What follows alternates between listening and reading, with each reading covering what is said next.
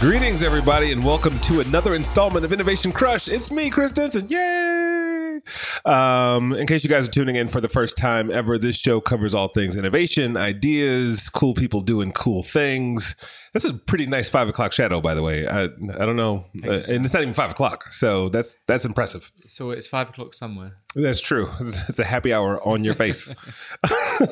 Dr. Tom Waller, say hello. Hello. Lovely to see you. Thank you. Thank you. This is actually the first time we're seeing each other's faces. That's right. We've heard, other than like digitally. Yes. So I guess for starters, why don't you give us a little bit of 101 on what a Dr. Tom Waller is? Dr. Tom Waller. I tend to not overuse the doctor part because it would be immoral of me to claim that I use my PhD on a daily basis anymore. But no, I am British, so apologies to anyone that can't quite understand me. No, I automatically feel lesser than just by the nature of the accent. But no, I'm what am I? Depending on who I'm speaking to, I'll claim innovator, sports technologist, scientist. But generally, I'm just one of those people that happens to be a little dissatisfied with the world and have managed to get myself into some fun companies where they give me the opportunity to address that. Yeah. And so, historically for me, I'm first and foremost, I suppose, an academic. I studied at a university in the UK called Loughborough University. Loughborough is actually now officially the best place in the world to study any kind of sport-related degree. According to Loughborough? No, well, they're pretty good. By the way, at this is the best show surveys in the world to tune into to hear really cool people talking about innovation. just so you guys know. Yeah. No, independently verified. Nice. But I studied design engineering as a first degree. So my obsession initially was to get into car design. I'm a guy grew up in a pretty rural place, part of the UK. So my obsessions were cars and sports, not at all cliche. And so I found that I had a bit of a bent for the sort of the creative and technical side of life, and there originally thought, well, I don't know how to make a career out of that in sports. I'm probably not going to be the professional athlete that I aspire to be. Did you play any sports? Were you athletic? Yeah, very much so. Yeah, I grew up in a really athletic family. Before, like as a youth, it was rugby. So I don't know whether all of your listeners will be fully aware of the sport of rugby. Rugby shirts were a big fashion statement in the 90s. They were, okay. So we're close. Okay, well, yeah, but rugby's it's kind of like what we would call American football or hockey, but without the pads. So it's for really tough people. Nice jab. Yeah. No pads, no helmets. It's an incredible sport where in the UK, rugby or football tend to be the sort of the dividing lines between a lot of young boys, particularly at that time, and it's changed dramatically over the years. But my dad left me with an interesting statement, which was football or soccer, is a game for gentlemen played by thugs. Rugby is a game for thugs played by gentlemen. So I chose the latter. Nice. But no, that was one of the reasons I went to Loughborough, because Loughborough is really strong for engineering, for technology. They had a lot of ties with automotive companies, and I got to play sport at a really high level, which I promptly gave up as soon as I started.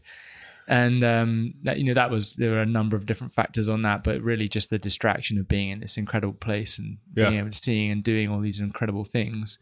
Studied design engineering, went to work for Ford for a year, decided that car industry kind of sucked, certainly for me. Right. I just didn't see the opportunity that I imagined as someone that wanted to be a true creative in that space. These are big companies, a lot of the smaller companies were very artisan. So there was a gap that didn't seem to exist for me. Right. And so I came back in a bit of a flap thinking, well, what am I going to do? Recognize that within our school, as mechanical and manufacturing engineering school, there was a sports technology research group, which independently verified, is the biggest collection of academics, all dedicated to the academic study of sports technology. Wow. as a hybrid research focus. So this is, if you imagine the early days, this was predominantly looking at engineered products, bats, balls, rackets, clubs, that kind of thing. Right. Less about the human per se, but performance was the focus. Can we make these products perform better? Huge projects with Callaway helped build not me, but the group helped build the Big Bertha golf club, one of the best-selling golf clubs of all time. I was a caddy at the time the Big Bertha golf club came out. Yeah. And it was like, it was all the rage. Shortly afterwards made illegal, which is always a sign of that's true. I forgot about that. Yeah, when we do a good job, that's usually what happens. Yeah.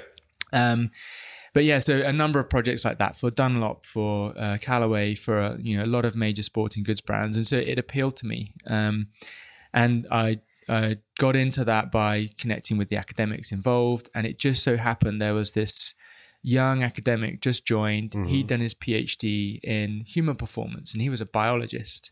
He was attracted to the department because he got interested in technology. He launched a company from his PhD, selling a performance technology to elite athletes. He was also a rugby player. So a bit of a bromance ensued. And we bonded over rugby, and the idea that technology and performance didn't seem to have been properly addressed yet. Right. And in the sense that the human component. That holistic view of what performance really can be, using the disciplines that we understood, of the sciences of the human body, the sciences of the built environment, and products and that kind of thing. And so he said, well, I've got enough money. I'm new. I've got enough money for one PhD. Do you want to do it? And my initial response was, well, no, PhDs are for losers. I want to get a job. And and then you became a loser. Well, and then there was this, somewhat.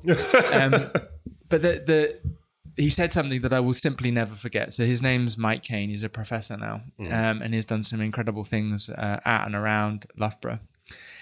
He said, what if what we could create could be so uniquely useful that the entire industry will be knocking down the door to work with us? And I'm like, I'm hooked. Okay, let's do that. Did he know what that was? No, I don't think so. I just think that he'd seen the goal was the bar. There was a bar that we could create a whole side to the business of doing the research that the group was doing around human performance that we believed the world wanted. And I loved the idea of being uniquely useful. I'd always felt uniquely useful. I just didn't know how to apply it. And so he then went from being an academic, started an undergraduate program. So we started to attract younger talent, which was really exciting. He eventually became head of the research group. I was his right-hand man. We built a brand new institute, generated a ton of investment. We had up to 50 PhD students at one time, all dedicated to this. We spun out a company. The company had a couple of arms. We were on one side having a ton of ideas about what we could do to build products for the industry that we sold to the industry. Right. So we had a licensing revenue, and we had so many companies, and this was the kicker, and this is what really kicked off certainly my career. We had so many companies coming to the university, wanting input from the university, but didn't want to get embroiled in the long-term, slow-moving aspects of what it is working with the university. So we said, well, why don't we use this vehicle, the company we've got, and build a consultancy arm? We got the university to buy in, so we didn't have to pay them any overheads. And we got to a place where we could just churn through like rapid projects. Had you worked at this point, or did you just go straight through your PhD? Like, did you, when you graduated in undergraduate, did you go and work somewhere and then go back to school? I did a year with Ford, so it would be like a formal. I mean, I feel like I've always worked. I'd started my own company. I was doing writing gigs off the side. Working for sports magazines. So I'd always had things going on. this, I suppose, was the first job that represented what was become since like the rest of my career so far. Yeah, no, it makes me think about like the idea of like having that world experience before you create a company, right? Or in the sense of you have an influx of interest in what you're doing, and then that just becomes the thing. So it's kind of, I guess they kind of go hand in hand to some extent. Perhaps, yeah. I mean, I think I lent more into the naivety, right, which was, I knew enough to be dangerous and not enough to hold me back. Right. And that's become a little bit of a mantra. Yeah. And I believed at the time, if depending on what the consultancy was going to do, that would be what it would be, that I didn't need to go and work for a big company because I could work for all big companies, because I could assemble a crew of people, a diverse group of talent, and we could just go project to project just doing really cool stuff and feeling really fulfilled by the fact that we weren't contained or held back by the what we were increasingly becoming aware of, which was the dynamics and constraints of enterprise, of corporation. Yeah, it's also like almost like a danger of being an expert, right? Like, yeah, I mean, it was in a sense. It was cool. It was really cool to be an expert, but we didn't have the restraints of, well, we've got to commercialize this within a product environment and understand all of the conditions of then retailing or wholesaling or whatever that might be. But we learned a ton by osmosis, because these companies increasingly were pulling us deeper and deeper into the work that they were doing. And as part of that, and this was what really made it the uniquely useful component, I got to work with the team on every single product category you can probably imagine, from the tips of your toes to the top of your head, from protection equipment, from children to seniors, from Olympians to recreational athletes, with technologies that someone had invented in their garage and didn't know whether they would work, to major companies hitting a roadblock where knowledge was now, or absence of knowledge was now a barrier to their progress. Right. And we figured we could help. And we would just do these rapid turnarounds, projects that would be a day to 2 weeks to 3 months. And the university liked it, because at some point when we were having then these repeat consultations, we would be attracting the company to say, how do we find out more? Well, if you could invest in sponsoring a PhD, maybe you should. This little elbow nudge. Yeah, so it was a win-win for everyone. And I got to the point where, I don't know, 9 out of 10 times, and I won't name names, but we were telling people that their stuff just didn't work. And it was super frustrating, because we could see that if we were involved in the process earlier, we could take that more scientific, methodical approach, understand the problem better to create more likely a successful solution. But when you do jump on a moving train in that instance, I mean, there are some iterative things you can do, Yeah, it was always timing. Is the frustrating part that they weren't willing to make the pivots that would be necessary, or like where was the frustration? There's generally a culture in creative companies of not invented here. So that they would rather they do the invention, and then looking for more of a rubber stamping exercise in people like us really helping them to build claims or to demonstrate that what they did was amazing. And I don't know how many. It's probably times. more frustrating for them though, because I think giving that sort of honest feedback, I think a lot of times when I was sort of birthed in the agency world. And the clients always right to an extent, right? Yeah. The minute you give them combative or argumentative, whatever feedback, it's like it can be deflating for them. Yeah, more so than no one wants to. No, it's the hardest thing to be a consultant and say, well, the thing that you paid for, we're giving you a no, and if you want us to get you to a yes, you're going to have to do more consultancy. It's a tricky. It's a tricky business model. Exactly. But it's like taking your car in to get fixed, and you're like, "Oh, you're gonna need another car." Like, I don't even know what that part is. Yeah. But okay, all right, I'm here now. Yeah. Once you're in, you're in. And it was, we learned a ton about relationship management. We learned a ton about the different dynamics within the organizations we were working with. What is the role and influence of a designer? What is the role and influence of the business director? The raw materials groups that. We could really see and understand the hierarchy at different stages of the development. Yeah. And a lot of these companies have their own research or R&D arms, and they what we recognized that we were doing so differently was just the ability to transcend any discipline. So we worked hard on being everything from the deepest aspects of what it is to be a human at a psychological level at the time, and we've matured that a lot more now. and all the way through to, you know, what is it to be in a precision engineering manufacturing environment where, you know, the very latest technologies are influencing how they can build products. So there was just no limits to our ability to help. With that, you know, when did passion kick in, right? Because I think either whether it's passion for the sports technology arena or just in the craft as you're speaking of it now, because I think at some point a switch turns on, right? There's one thing when you're 19, 20, 23, like, oh, this is what I might do for the rest of my life. Then it's like, yes, like something connects with you personally. Like, well, when did that happen? Well, I think it was after taking a bit of a risk, which was, you know, we were sitting comfortably in the consultancy. I was doing some research work for the university on the side. And one of my clients, Speedo, said, hey, we're looking to... I'm wearing some right now, by the way. You are? Yeah, me too. Yeah. Oh, cool. They were looking to hire a new leader for their innovation R&D team. And the guy that was running at the time had come off the back of probably one of the most successful product launches in sporting history over the last, I'd give it 50 years, which is the product called the Laser Racer, which took the Olympic Games by storm in 2008. Mm-hmm. And the appeal of picking that up and taking it to the next level and having the responsibility, understanding why if 9 out of 10 times before I was telling people that their stuff didn't work, putting my neck on the line to be making sure that like the 9 out of 10 things we do worked. Yeah. And so the switch became getting the other side of that risk, you know, moving to the other side of the line, going away from, you know, being the agency, it's a huge stretch. and taking responsibility for a team. And, you know, I took a lot of risks associated with, I hadn't led a commercial R&D team before. I'd led a team that was really, you know, comfortably sitting in an academic facility and environment.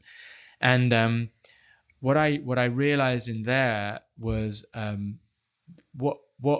what leadership can look like. And I discovered my leadership, and it was actually going back to, you know, being captain of the rugby team. I just thought, okay, this is all I got to draw on. You know, we were a small band of, you know, thugs, brothers and thugs, you know, in rugby, and the same in the consultancy. It was just a tiny team of people. Yeah.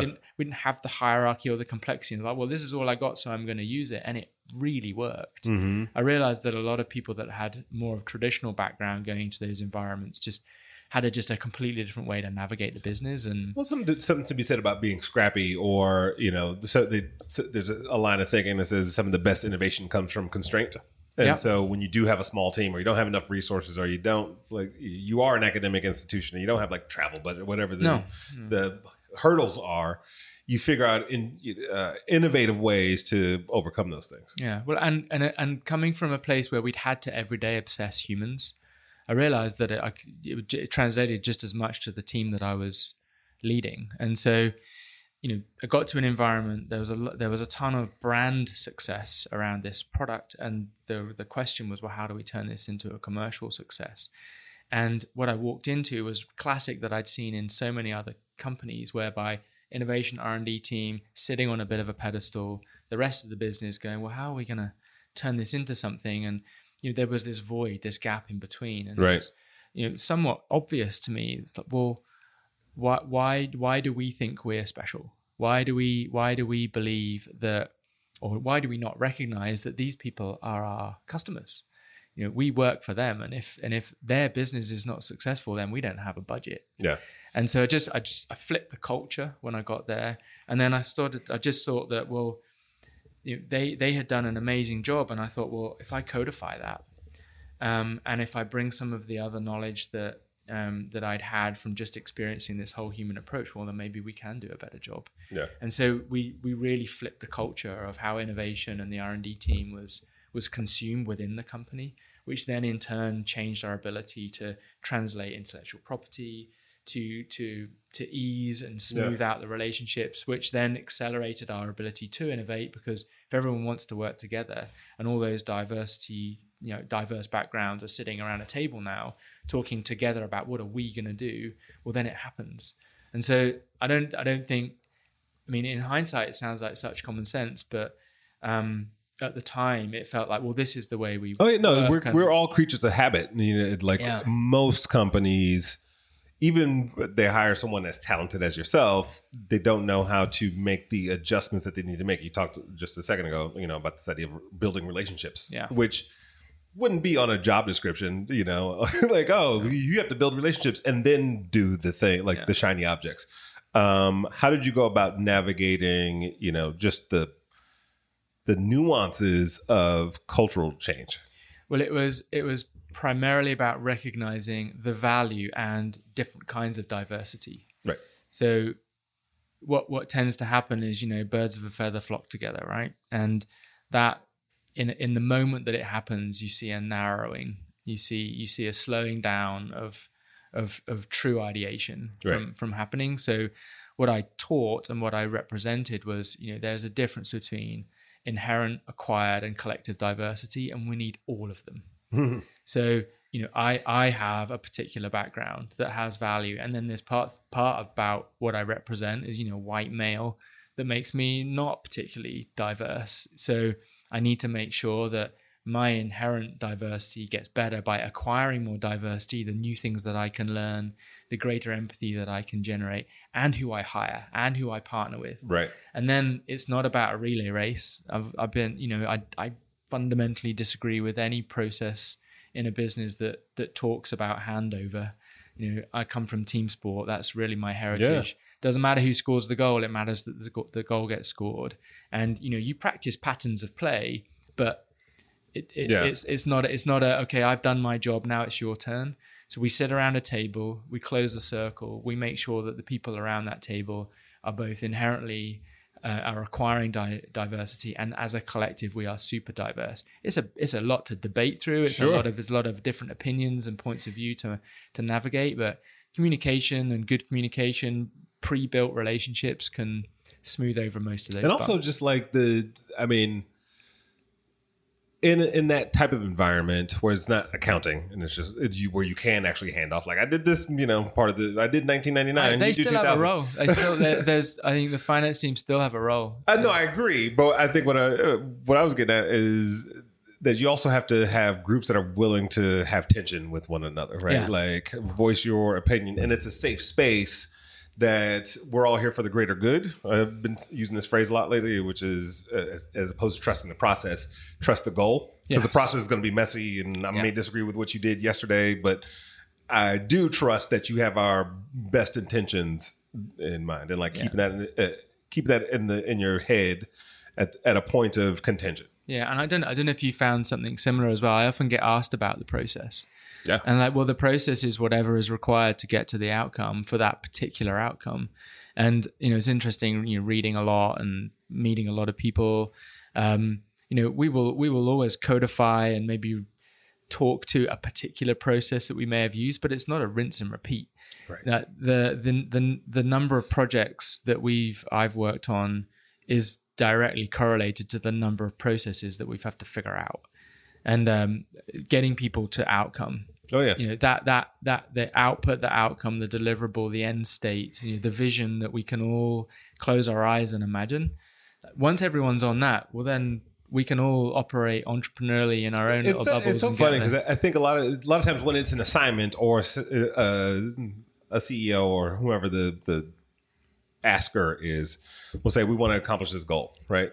I just led a day-long brainstorm for a sizable organization, and they were like, tell us about the process. And I was like, I have 50 more questions before I even get there, because I have it's not a rinse and repeat kind of thing. I need to know who the personalities are in the room, where they're coming from, all these other inputs that I think sometimes can be annoying for the person who just wants to get to the thing. Yeah. But that's good business is operationalize. And that is fundamentally counter to what they're asking people like us to do. Yeah. Which is to, back up from the problem a little bit and perhaps offer or ask that we're doing it totally wrong. And if it's not totally wrong, well, at least there might be a better way. Yeah. And we're not going to do a better way by refining what we're doing. We're going to do a better way by saying, okay, what are the competencies in this space? What are the basic goals that we're trying to achieve? And are we still solving the right problem, or do we even understand the problem that we're solving? And I don't know how many times I've said that in my career, but it must be in the millions. And what are we discovering along the way? Yeah. Like, like always just having an eye out for insights. So fast forward a little bit. Speaking of white male and the space where white space was birthed. Because they're not related. That was a weird. That was such a weird segue. But I am the segue king. If there is the real Segway guy, the vehicle, segued off a mountain. But the guy that bought Segway, not the guy that invented Segway. The guy that bought the Segway been telling company. That anecdote wrong for years. Yeah. I mean, it's still the owner of Segway ended up. It's a little bit like Kodak. They got they created the thing that killed them. Yep. Speaking of which, see, another segue. No, tell us about the white space at Lululemon. And you're basically bringing your expertise and methodology to this organization. You've been there for 7 years nearly. Yes. Yeah, exactly. 7 years this September. Lululemon, I had been a client. I'd consulted Lululemon back in 2007. And I remember getting on a plane, coming back to the UK saying, these guys are either not going to be here next year or they're going to change this industry forever. And the latter happened. And they had decided, they were hitting a point in their trajectory where the rate of growth was something that they really wanted to influence themselves. And they said, well, we recognize other companies like us have an innovation team. So they went scouting, they found me. And I recognized, and even the company I was at prior to that, there were cultural limits that didn't allow me to do everything the way that I really wanted to do it. Right. And Lululemon offered a really interesting flavor of culture that I'd just not seen anywhere ever before. And how I generally describe that in simplest terms is I've never seen anywhere with such a high tolerance for ambiguity. This was a group of people that they would throw the baby out with the bathwater if that's what it meant to serve their guests better and better and better. They were a retailer and vertical at that, which means they have complete autonomy about how they show up to the guest anywhere in the world, any way they like. They are primarily, at that time, they weren't unknown in the UK. People thought I was insane. A lot of my colleagues, they're just like, Lulu, who? But the people that knew. They knew that this might be an interesting option. Yeah. And so when I was hired to head up product innovation, and I got there, I looked around the room, you tapped the culture a bit, did a bit of mining, thought, if I call my job innovation, I am going to get lynched. This is an innovation company. Innovation is the fifth word that comes out of every person's mouth. I can't stand here and claim it that I'm the one that's going to do this for you, or nor if I do that, it's like, well, now we don't have to do it anymore, and now it's someone else's job. So the other language that I was hearing more and more, more and more in the industry, more and more in the sort of the community that I'm a part of, but in particular at the company, was there are these white spaces. We're such a fast growing company. There are these adjacencies. What are we going to do about them? And I said, I think that's what you need us to do. So I rebranded it to white space, just to be literal about the fact we are here to discover and populate the white spaces that the brand should probably be occupying. Right. And sometimes a category that we're already in has plenty of white spaces. It's stagnant, hasn't been thought through properly for decades, or maybe multiples of decades, or it's broken. But more importantly, there are categories that should exist. There are businesses that should exist. There are models of operating that should exist, that could exist just by giving the right group of people the right kind of focus. I went into the business and said, okay, rule number one: projects own people. People don't own projects. We are not a brand inside a brand. We are a competency. So I'll hire people that don't exist here: scientists, engineers, technologists, people that understand human behavior, better than we currently do, or maybe that anyone does at the moment in the world. A focus on engineering and technology that doesn't come from an apparel background. We were then a bit of a women's yoga apparel retailer. And actually, if you asked external people, that's how they would describe us. That's not how the company was founded. Right. This was a leadership and development company that wanted to elevate the world. That was, the simple term that was use and said, well, then we are unconstrained. We can learn from yoga. We can lean into the fact that we've captured the imagination of females all around the world, certainly all around North America at the time.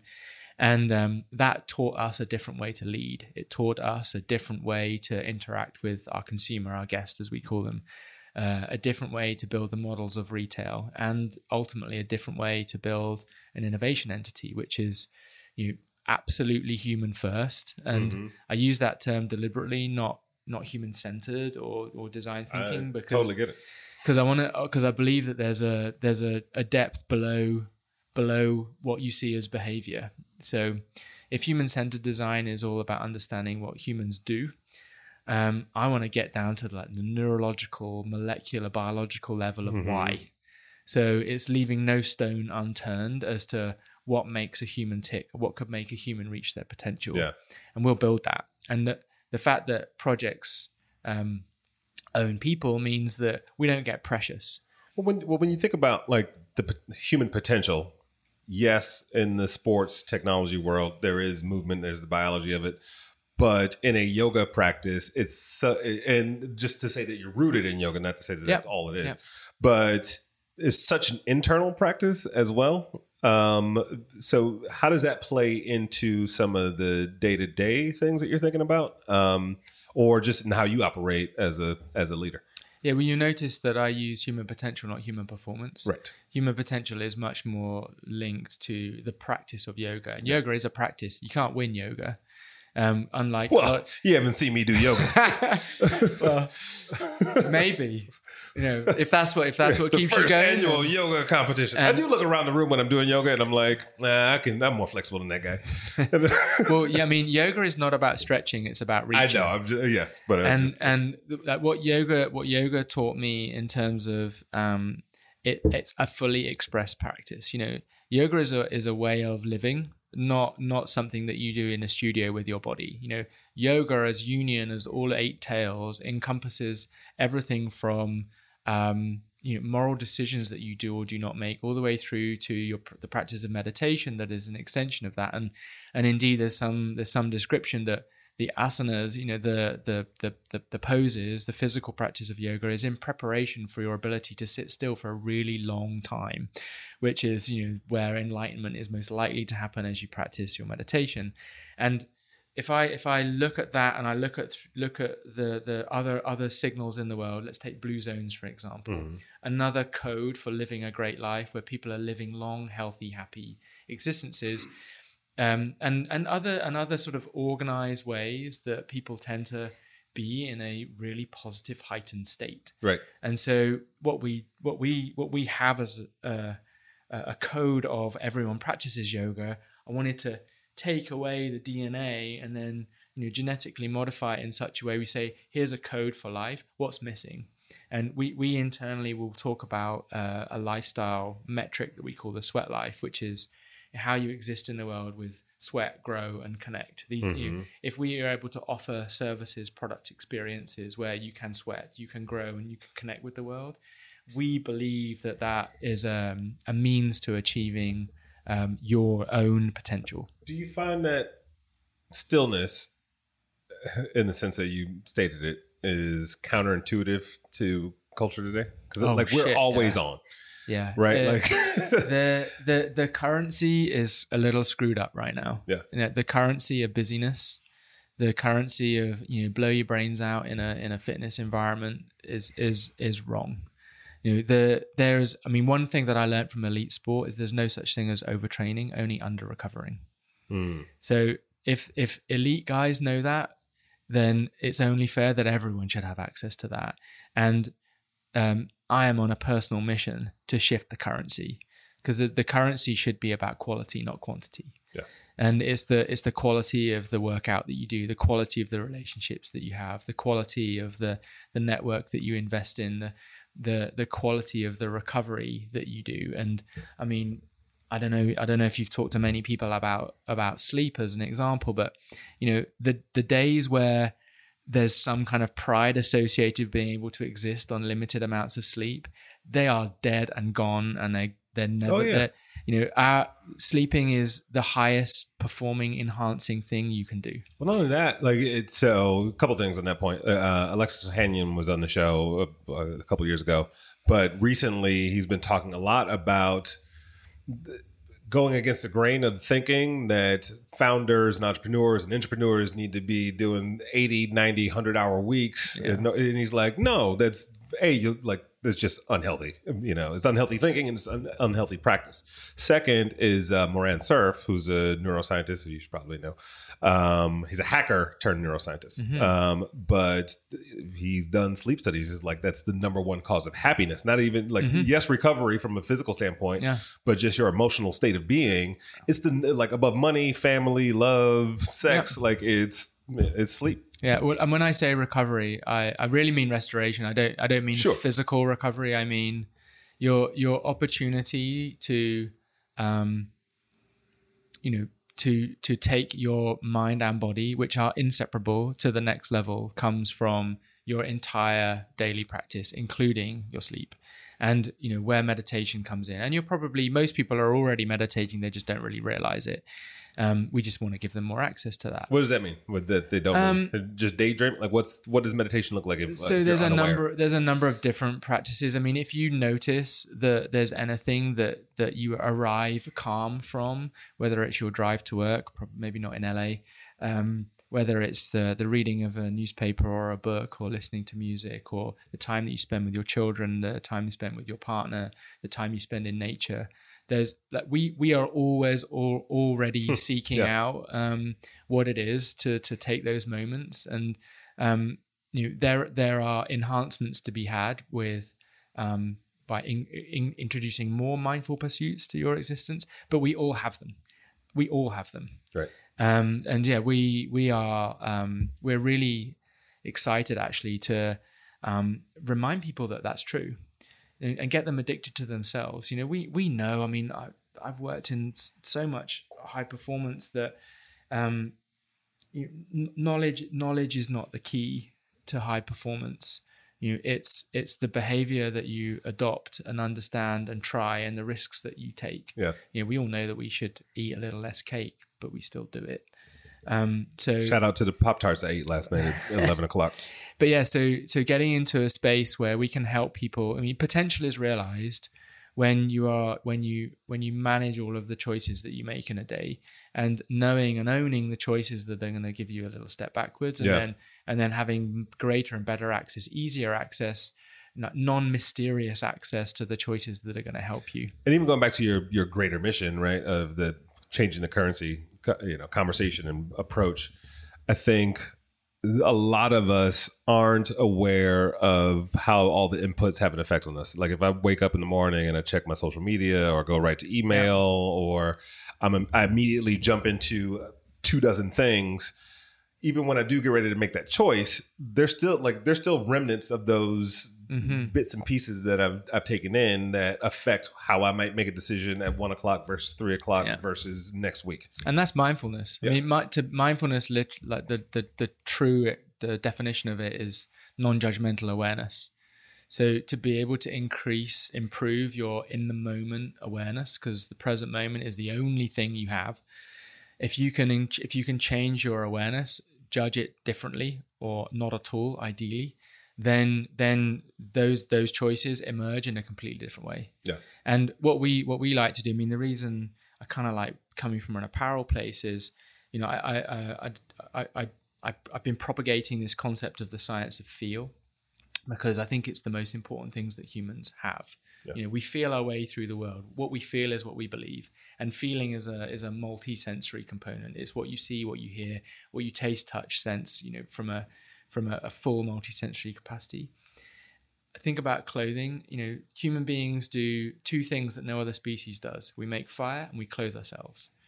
So you get into, why do we clothe ourselves? We clothe ourselves originally for protection, no doubt, and then increasingly for statement. But the third way that's not often talked about is we're attenuating this signal, this experience we have of all the environments that we go into. We can feel our clothes, whether we realize or not that we can feel our clothes. When you got dressed today, you got dressed into an outfit for a reason, for the things that you were going to do today. And those micro choices, you made micro choices. You just weren't necessarily aware of them. Do you like Game of Thrones? I love Game or of Thrones. Do you like Deadpool? And Deadpool, It's a good mashup shirt. But if you go back to that moment and you think about the predictions that you were making and the sensory choices that you wanted to have, you were setting yourself up for either success or not. And if we want to get people into a place where that they can then make more complicated decisions, everyone gets dressed every day, so everyone is already making that decisions. Flip your awareness of that, help you realize that you're creating sensory choice, and that sensory choice gets you closer to your potential. Every other decision becomes a much more straightforward nudge after that. Yeah, I have a weird connection with fashion. Not weird, but my mom taught fashion design for almost 30 years. And so, from fabrics to having rehearsals in our house for her students to, being in fashion shows myself. I was a swimmer. I have this picture, you've probably seen this, Eric, in my living room of me flexing in a Speedo. I must have been like 13. Like it's kind of weird and almost borderline foul. But I've always kind of thought about fashion. I worked in the industry for a little bit, but it's also the one great democratized form of self-expression. Yeah. Right. Because if a car or a house or these big ticket items may not be readily accessible to me, there's even documentaries on the history of fashion in hip hop. And they talk about, like, in the 50s and 60s, there was sales training videos on how to sell clothes to the Negro. And they didn't mean it in the offensive sense, but they were talking about, like, how in, poor neighborhoods, your clothes are really all you have, and, to be able to look good and feel better than your environment or your surrounding environment was so key to selling in this particular part of town. So I'm just accentuating your point in a different way, but I love that. That's well, I like the what focal point. The phrase, I use a phrase similar. You got to look like you feel good and feel like you look good for whatever scenario you're about to get into. And that doesn't, like, people will often sort of drop back to the word comfort. I just want to be comfortable. It's like, well, there's a can of worms. Like, comfort to me is like Pandora's box. There's no singular definition.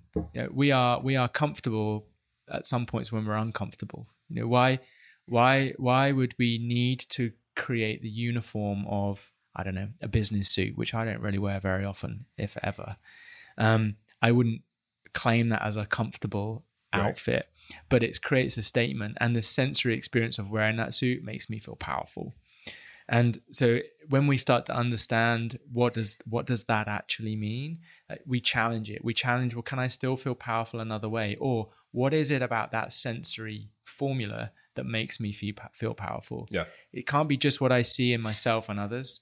There's something about the cut, the fit, the weight, the texture, the pressure that it applies to my body that gives me that expectation of the perception that I'm looking for, that gives me the sense of power. Well, I guess philosophically, it really ties back into where you first started talking about Lululemon and the operating system, is that being comfortable with ambiguity. And I talk to my kids about this. I talk to teams I've managed about, like, be comfortable with the idea of being uncomfortable.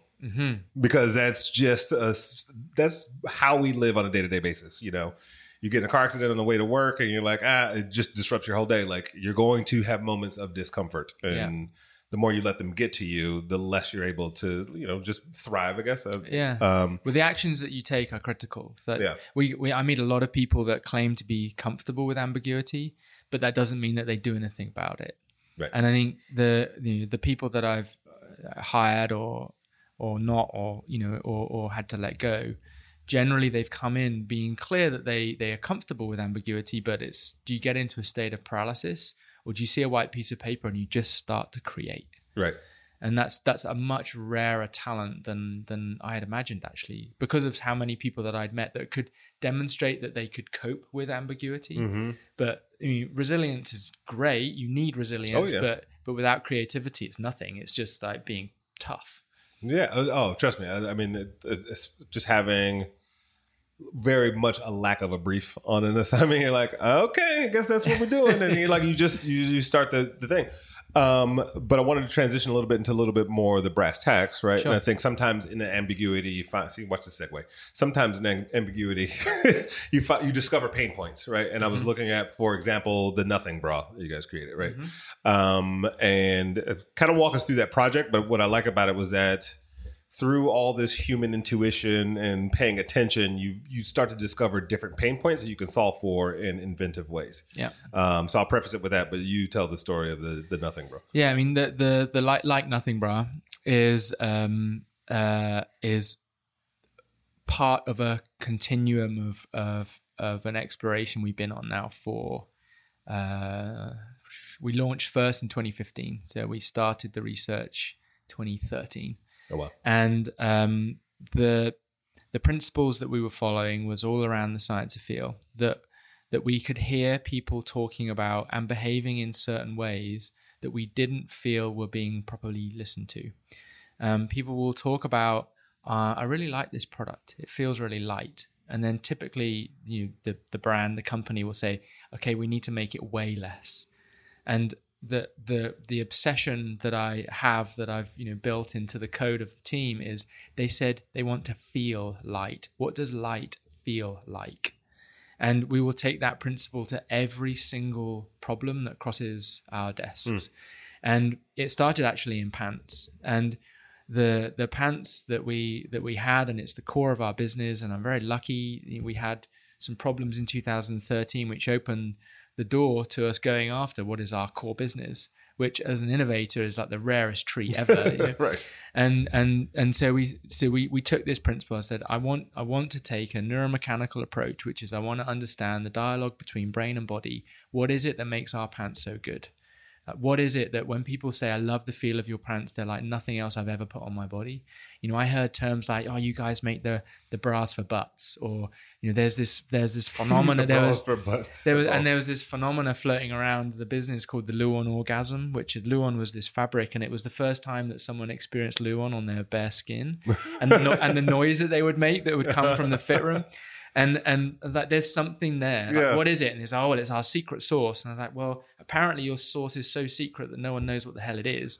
So we reverse engineered it. And I said, this is it. This is the beginning where we will be able to go anything on the body. We started on the body. We're going to ask, what is it that people are searching for? We're going to listen to their language. And then we're going to look at the critical attributes that make that language true. So if they say, I love it, it feels really soft, we're not going to say, is it just the softness of the fabrics? What is it that they're experiencing?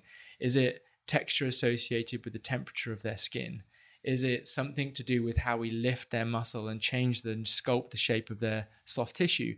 Because it might be something else. If we get that number one attribute right, then we capture people in the moment because they put it on their body and they get validated with the language that they want to use. We just make sure that we don't hear it literally. We make sure that we understand what it is that makes a difference. And I mean, it goes back to the genesis of, going in the research group, which was around golf clubs. What is it that makes a golf club feel really good when you drive a tee shot? It's the sound of the ball coming off the face of the club. It's not the vibrations that go through your hand. So, if you take what appears to be the literal route, you won't get to a new or the right answer. And with bras, we did a quick follow-up. And bras, again, the language is, I want to feel supported, and my God, I wish I could just feel comfortable. And there's a paradox there. And there's a compromise in every product that we'd ever seen or ever tested. Right. That people wanted to feel supported. The industry at large was saying, okay, to feel supported is to eliminate movement. And we said again, they said feel supported. They didn't say that they wanted to wear a bridge on their body. This isn't just structural engineering to add stiffness. Where in any other machine or system in the world, where if you had movement that was somewhat a requirement, a human body is required to move. If you eliminate that movement, when would that ever feel good? If you eliminated the movement of the suspension of your car, would that feel good? Right. No, you'd lose all your fillings. So we took a basic approach to say, we need to understand what are the true critical attributes of feeling supported, and what is the one that's at the top, and we better get that right. And so we built a bra, and it was again a cross-functional project across all of the teams of the business. We just led the scientific research, and then the sort of the connecting of the dots, and then the validation of every product iteration that came out. And what we were searching for was how do we embrace movement in such a way that movement is allowed to occur? Because if I don't experience movement there in the right way, then I start to get into a place where I'm uncomfortable. Right. And so this was originally, it was a high support bra, and high support bra meaning we wanted someone to really be able to run, really like go through high intensity movement patterns. And we wanted them to still feel comfortable without, as soon as they're done, wanting to rip the thing off their body and like put on their comfortable bra.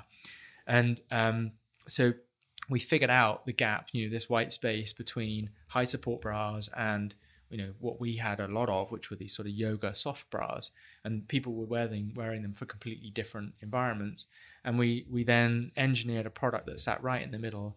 It embraced the movement of a breast, and it helped us to, and it encapsulated the body in the right way. It transferred the forces of movement all around the different right parts of the body, so that you didn't feel one pinch point, one anchor point. It's like soft support. It's like really good car suspension. Yeah. And that proved that we were right. To use your car design thing. Yeah, I tend to use my go-to analogies are automotive and food. Nice. So I guess that's just something I've. I don't think we've heard a food one yet. No, we haven't actually, have we? I'll pull one out in a minute. But yeah, so then, so that was problem solved number one. In the world of building pants prior, we'd built a palette of sensations. So we'd reconfigured the way that people bought pants. That was, we recognized people wanted a yoga pant. They recognized people wanted a run pant, or all of the different product iterations we might have. But people were using run pants for yoga and yoga pants for run. And so they were telling us something. And so when we started to deep dive into it, we understood that some people in some days, and the same person can want different things different days. I want to feel a little bit more naked and free and at one with the world. I don't want to feel held in, locked down, covered up.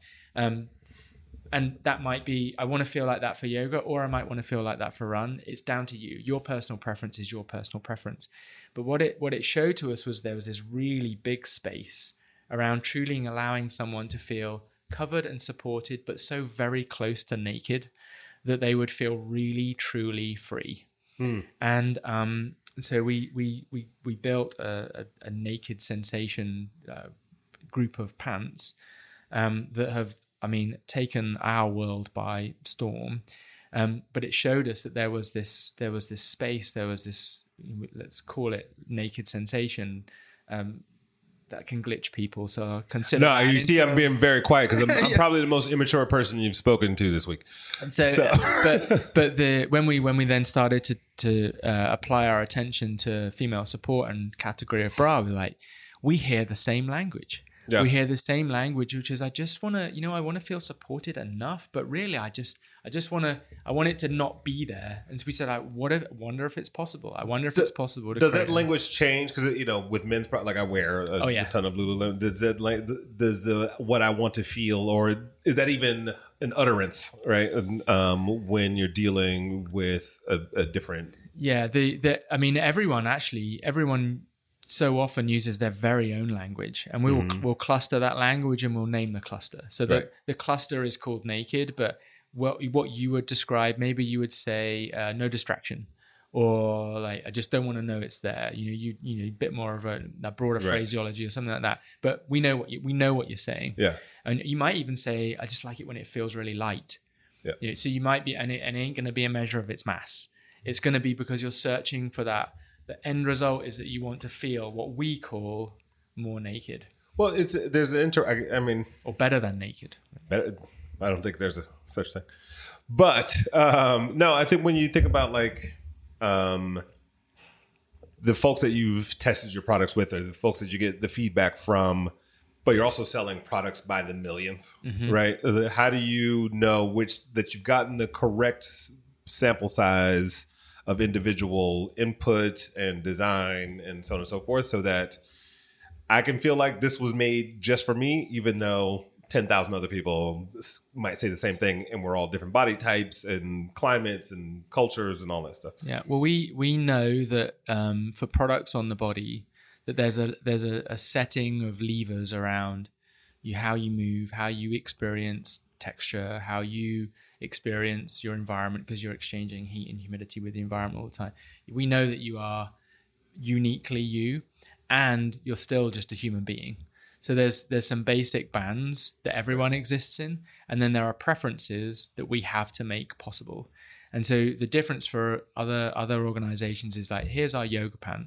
Well, we will say, here are the different sensations that you can achieve in a pant that you might want to do yoga in, or maybe you want to go for a run in it. So just by the very nature of building a more of a human first and matrixed approach, people can find what they like better. And the navigation is the challenging thing.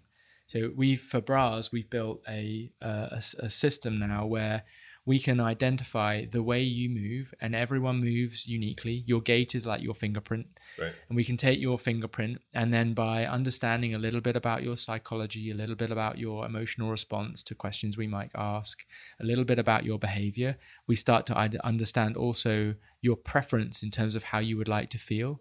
We don't overly go like after a sleep that number or anything. No, not yet. I mean, there are ways to do stuff like that, but we're not. I don't want to turn any individual into thinking that a bra is a science project. I want them to just say the words that they would say, and then I want us to help them navigate the products that we have available, so that they can more likely find the one that they like. So we call it your signature movement, which involves a very, very simple set of sensors that you don't have to own. We just help you out with them. An algorithm that takes you that is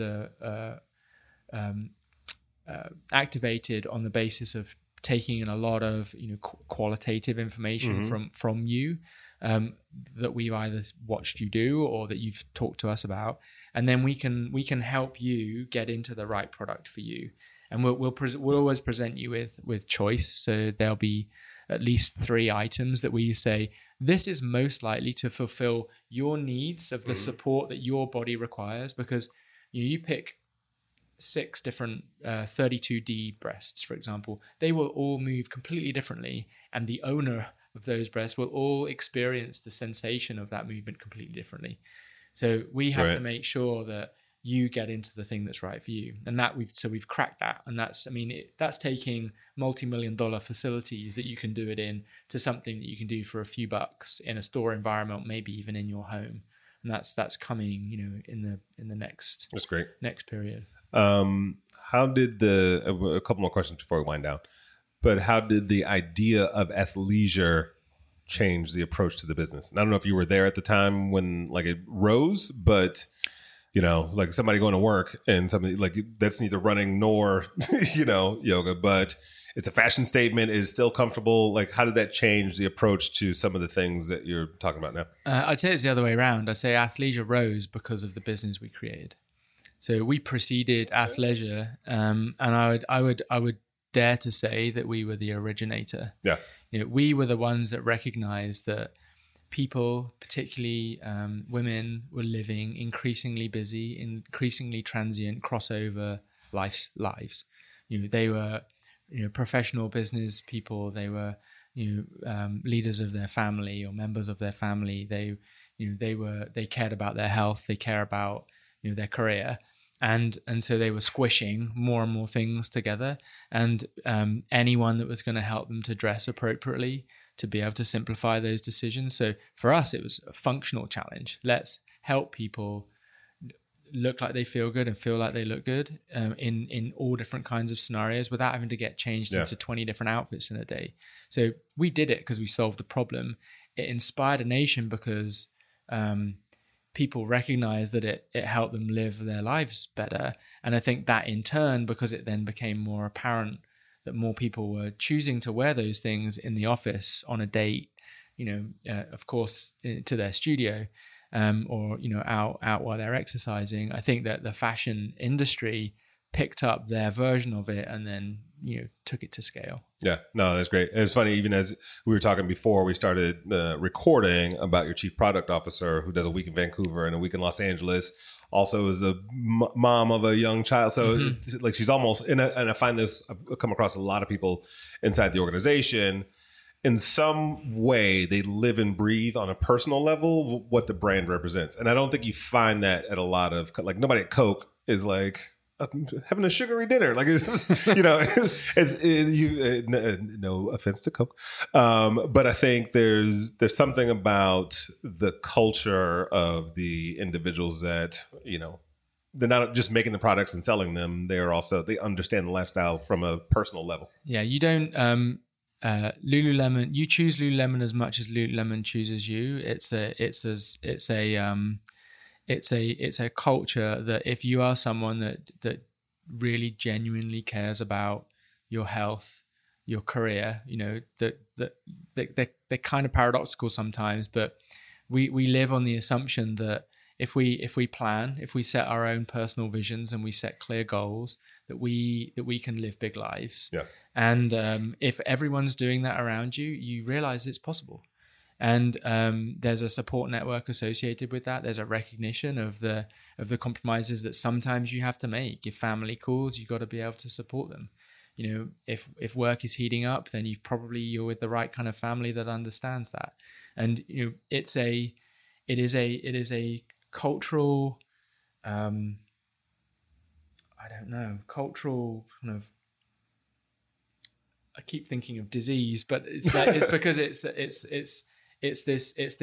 this airborne glitter that once it starts to stick to you, you realize that you can live a whole human life. And because the company is founded on that, we're not just trying to bring it in so that we fulfill some kind of HR quota. The company was built on living big lives as whole humans, recognizing that our responsibility is to elevate the world to greatness. And if we don't do that to ourselves, then we ain't got no hope with the rest of the world. No, kudos to you and everyone, obviously, I think, for maintaining that.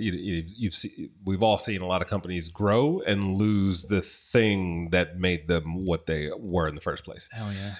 So thank you for that. Where do you look outside, because you've been sports tech for a very long time, right? And there's a human performance, yes, but there's so many other things out there. I find like a lot of innovators have very meandering paths sometimes, like I've worked in talent management, and then I went and did this, and then I did, and so they draw from all those vast experiences. But you seem pretty astute on the holistic human experience. Where do you go for your own personal inspiration or information or updates? Or I read a ton. I'm a learn it all for sure. I've got a book for you. Yeah, can recommend. I never turn down an offer for a conversation from the most out there source. I kiss a lot of frogs, but on the basis that every now and again you strike gold. You meet someone that totally changes the way that you think. They introduce you to a group of people that are able to solve problems the way that you've never been able to solve them, or they operate their business in a way that you haven't tried yet. Yep. Whether that is automotive, the food industry, sporting goods. I mean, wherever there is a human trying to perform better or trying to get humans to perform better, there's probably a lesson to be learned. And so I define my own purpose as being a crucible for knowledge and wisdom to inspire audacious acts. So in no way do I talk about sport. I am here on this planet for as long as they'll give me to help people tap into their own individual potential. And what I can do is go to disparate sources and connect the dots between information, knowledge sources to help generate wisdom, to generate more of my own wisdom, so that I can encourage people to go and do bold things. How do you stay glued to that purpose? Because I think as much as a company can grow and lose that nucleus of what their brand is built on, I think the same thing can happen with people, right? You achieve a certain level of success, or your attention is taken by the doing versus being aware of, like you said, there's a bigger mission at stake. How do you stay glued to that on a daily basis? I think for the people that are lucky enough to discover their purpose, it's not about being glued to it. It's about everything else just goes away. So if there are decisions that I have to make, it's only in fulfillment of my purpose. Got it. So I think that there are a lot of people that have not yet found like what it is that they love, what it is that they're good at, what it is that the world needs, and what it is that they can make a career out of. Answer all those 4 questions, you got your purpose. And if you've got your purpose understood in such a way that you know where you're at, that it is a practice, a bit of a mountain without a top. It's not so much that you have to work to stay glued to it. It's just that you have to make sure that you don't allow anything to get in the way of it. The show's called Innovation Crush. What have you seen in the world that you have a personal crush on? You just mentioned a lot of spaces you've walked into and conversations you've had and things you've seen and probably eaten. What is out there that you personally crush on? What do I crush on? I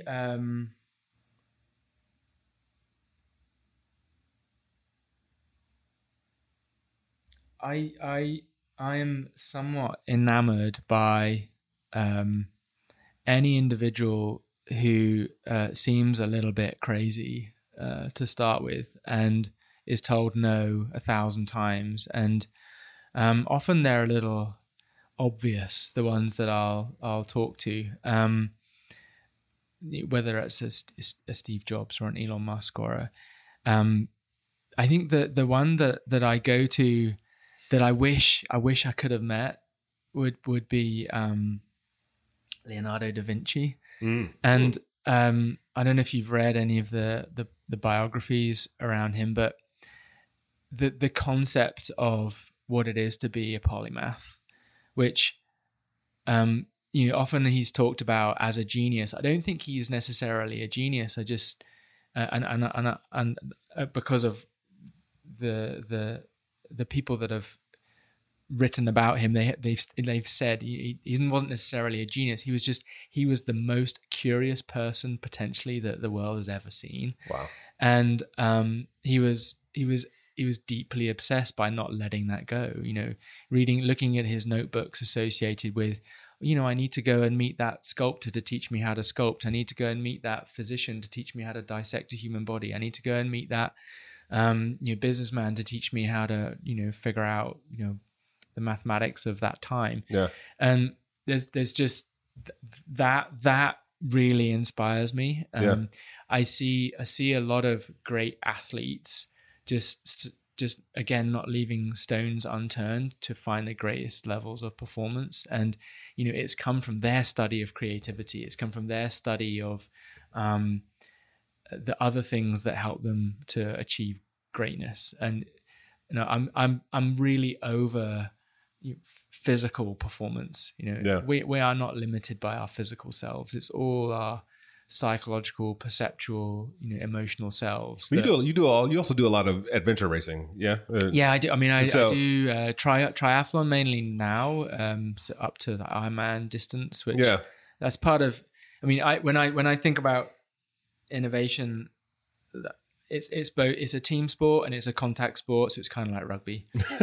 It's also an endurance sport, and the most important thing that I learned from endurance racing, which is my main non-family, non-work focus now, is that you don't win by being best at running or cycling or swimming. You win or succeed or achieve your greatest potential with pacing and nutrition. Like good innovation knows how to manage timing, and you got to feed it. And so I bring those 2 principles all the way through my life. And I get inspired by great coaches, by great athletes, by great creatives. Anyone that is so curious, that's willing to step out of their box into someone else's, to eliminate then the boundaries between those boxes. But yeah, the obvious ones are the obvious ones. And my personal mission, what the legacy I want to leave behind is that it is possible to do it in the most humane, humanistic way, whereby success is not attributed to any one individual. Success is always the sum of all of its parts or greater than, because you acknowledge there's multiple parts. I think, leaders like us have to hold the space for it and, take the heat for it. And, I kind of in a sick way enjoy that part of it. And I don't know whether that's just by practice or what. But. I think there's, not to keep you too long, but I think there's something about the craziness of it that you have to love, and in a lot of obvious ways, like I represent an underrepresented group of people in rooms that I go in. And sometimes when I talk to other Black or, just inclusionary groups of individuals, I was like, part of you has to just love that game of conversion, right? And if I were a white male who had it all and I'm an innovator, I'm still like, the game is still to convert you to my process, my methodology, my idea, whatever it is. There has to be an excitement in playing that part of the game. I believe. Totally. I mean, I seek out the adversity that I need that keeps me energized, given that I haven't had to face a ton of adversity. So I think it's more of an attitude and a mindset, which is I am dissatisfied with this world, and I've got whatever's ticking down on the clock till when I have to stop. That's how long I've got to screw with it, and I'm not screwing with it just to make a point. I genuinely believe that we are so far from reaching our fullest potential, and if I can even move the needle 0.25%, then that was. Last but not least, complete this phrase for me. Innovation to me is. Can I answer it a few ways? You can answer how many. This is yes. You are multi-potentialite. Look at you. If I get all like, okay, I'm going to be academic about it. Innovation to me is the recognition of barriers, the invention around them, and the resulting behavior that has never happened before, then being the norm. So that's what I'm looking for. Well rehearsed. Oh yeah. I get asked. That was not off the dome. That was not a freestyle. I get asked that the question in that way a lot. If I'm teaching or writing about innovation, that's typically what I'm searching for. And I've read a lot of definitions, and they haven't quite hit it for me, because so many things get called innovation, and it makes the word dead to me. Yep. But for me, there has to be an obstacle, and you have to invent around it, and that invention then has to change your behavior. Otherwise, it doesn't matter. Otherwise, it's just novelty or just the act of creativity. That it has to be. If art is what one person can do, and science is the sort of the codification of that so that it can be done at scale, innovation sits in there somewhere. I think the other side of that, like innovation, what innovation is to me, where it's obviously pays the bills, but it also, I think the most important, just generic way to think about innovation, assuming that not everyone has the privilege of getting to do it for a career, is just that it reminds us that we are an inventive species, that we together, like humans coming together with other humans, like the way that our social infrastructure works, we're super curious, and we're just desperate to go and pioneer something. Whether it's let's climb that mountain, let's go down to that other planet, let's see if we can win this particular sports game. Let's try that food that's growing over there that we've never tried before. The innovation to me is curiosity, and the desire that the other side of that curiosity, something cool happens. And that should drive all of us, because what's the opposite to that? It's stagnation, or working in a machine and just being a cog, and then you suddenly clock out at the end of your life and you realize that the world didn't really change because of the time that you spent on it. And that's just not an option for There's me. a line of thinking around the idea that the endorphin of successfully, the endorphins that get released when you successfully solve a problem, like are almost like the feeling naked, or it's euphoric. I spent some time working for a company called Machinima, and we did a lot of studying around gamers, and that's the whole idea of figuring this out, progressing, defeating. You're constantly in this state of goal accomplish, yeah. and that's why there's such a rabid and multi-billion-dollar industry around that thing alone. But I think it's very indicative of everything you've talked about today. Yeah. Which well, is that's, I mean, dopamine addiction at scale. It does concern me a little bit because that's like, so if, you know, from a game theory point of view, there are other hormones we should be like fueling our bodies with, because the danger with dopamine is it is highly addictive. And if you think about, and it becomes kinesthetic, in that you think about the scroll on your phone with your thumb, you start to directly relate the microdose of dopamine you get from getting a like with the scroll of your thumb, which means you do it more and more and more. And what do? You get the currency of busyness. You get the currency of people fighting for our attention and us wanting to give it to them. And I think if we can get into a place where we're much deeper, more deeply taking in, you know, great swathes of oxytocin, you know, we're starting to experience the analgesic response of a true endorphin, you know, and whereby, you know, you get that release from exercise that then it's like a pain medication that's like comes through your body. Those things improve your empathy. Those things improve your ability to relate. Those things improve your ability to be aware of yourself. And there's something fascinating about a world that's addicted to reward versus a world that will be addicted to, you know, human connection. Yeah, you just scienced everybody. Science shit out of y'all. So where can people go to find more information on you? White Space, Lululemon. Where do you want to send people? You could to go and experience our stores is to experience Lululemon. We have an incredible group of educators that we call ourselves associates that just are our brand personified. If you want to learn a little bit more about me, I'm an avid LinkedIn user. It's where I mine the world for interesting leads and places that I can go and play. And I'm really responsive on that platform. Then, you know, look us up in Vancouver. You know, we have, which is like the cleanest city in the world. One of the top. It's one of the most livable cities in the world. Yeah, it's not. It does not suck in Vancouver. But no, we don't have a ton of information out there about White Space. Sure. But you know, we've lots of us now have started to get on the circuit where we're improving access to our profile. Yep. The brand as well is telling our story more and more and more. But yeah, we want people to know that we exist. We are an open door innovation team, and our job is to not assume we've hired all the smartest people in the world. It's to make sure that the smartest people in the world know that we would love to work with them. That's great. Well, thank you for joining us here at WeWork. We.co/crush for more information. And everyone, thank you for listening. Thank you. I'm going to call you doctor anyway. No. Well, thank you. Thank Dr. you. Dub. No, thank you so much. This was an amazing conversation. And everyone out there listening, we will talk to you next time.